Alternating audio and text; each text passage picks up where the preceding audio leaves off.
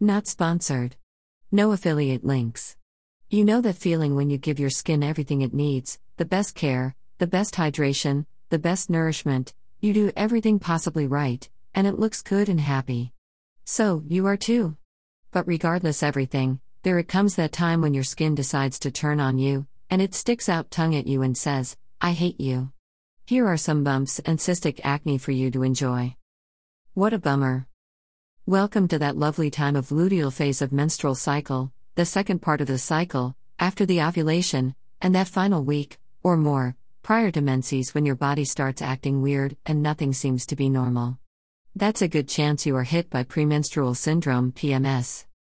If you are a very lucky person, you never experience that joy of bloating, bad skin, weight gain, headache and unexplained never felt before pains and aches. But the worst are definitely feelings and thoughts that make you wonder if you were a normal human being at all. And otherwise you are. Sudden bursts into tears, trying to pick a fight wherever you are, but most probably at home with your loved ones. Scan of Mad Magazine number 319, June 1993, article, Unsuccessful Fundraising Events for Little-Known Special Interest Groups. And somehow, every time turns out to be some very important social event that you have to attend to and look your best just at that time when your skin has a tantrum. Oh, that's your high school reunion, yes, why wouldn't you show up with 2 or 3 volcanoes on your face? Oh, is that your job interview scheduled just in time when your hormones start to form the highest category of typhoon? Nice. Sounds familiar? Yes. How to cope with the hormonal wild beast that possesses our body every now and then. How to deal with skin that refuses every single attempt of making it look better? We already established there is only so much you can do about topical skin care when PMS strikes. This time, we need to search for the remedy for the very inside. Evening Primrose Oil. The game changer for my PMS. It doesn't have to be this particular brand pictured here, the point is that it is super potency capsule, 1,300 mg, that contains at least 949 mg cis-linoleic acid, LA, and 117 mg gamma-linolenic acid, GLA. LA and GLA are omega-6 fatty acids that our body needs to cope with inflammations.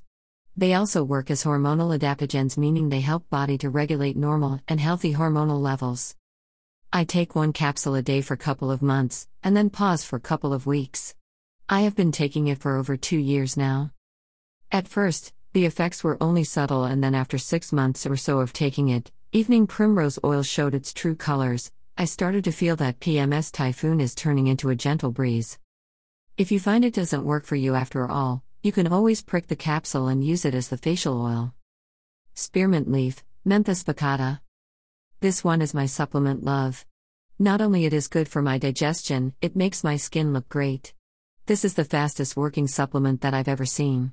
It showed its full effect the first week of taking it. All the pimples and zits that were active were actually gone. And I mean gone. This herb is also hormonal adaptogen as it helps regulate levels of androgen hormones. I take 1 capsule after meal once or sometimes twice a day. The effects are very visible to my physical appearance at that impossible time. Other remedies. Many report other adaptogens like maca powder, ashwagandha, rhodiola and ginseng to work well for PMS symptoms. I couldn't say as all of these can actually provoke autoimmune response. As rosacea fits into that autoimmune blast, I wouldn't want to gamble and try those. It took me so long to understand that PMS was not actually my enemy, but sign rather. It shows me where my body or mind is weak and what needs my attention to be repaired in my life.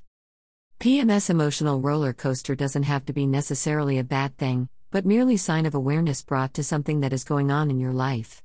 I like to say that it is so dramatic so it could provoke solutions to problems.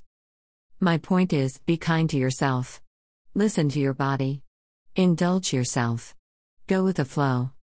Tame that hormonal beast with doing sports and exercise of any kind you prefer. Working out is something that is not only good for the body, but for the soul. Trust me on this one. I learned that this one is my number 1 PMS remedy.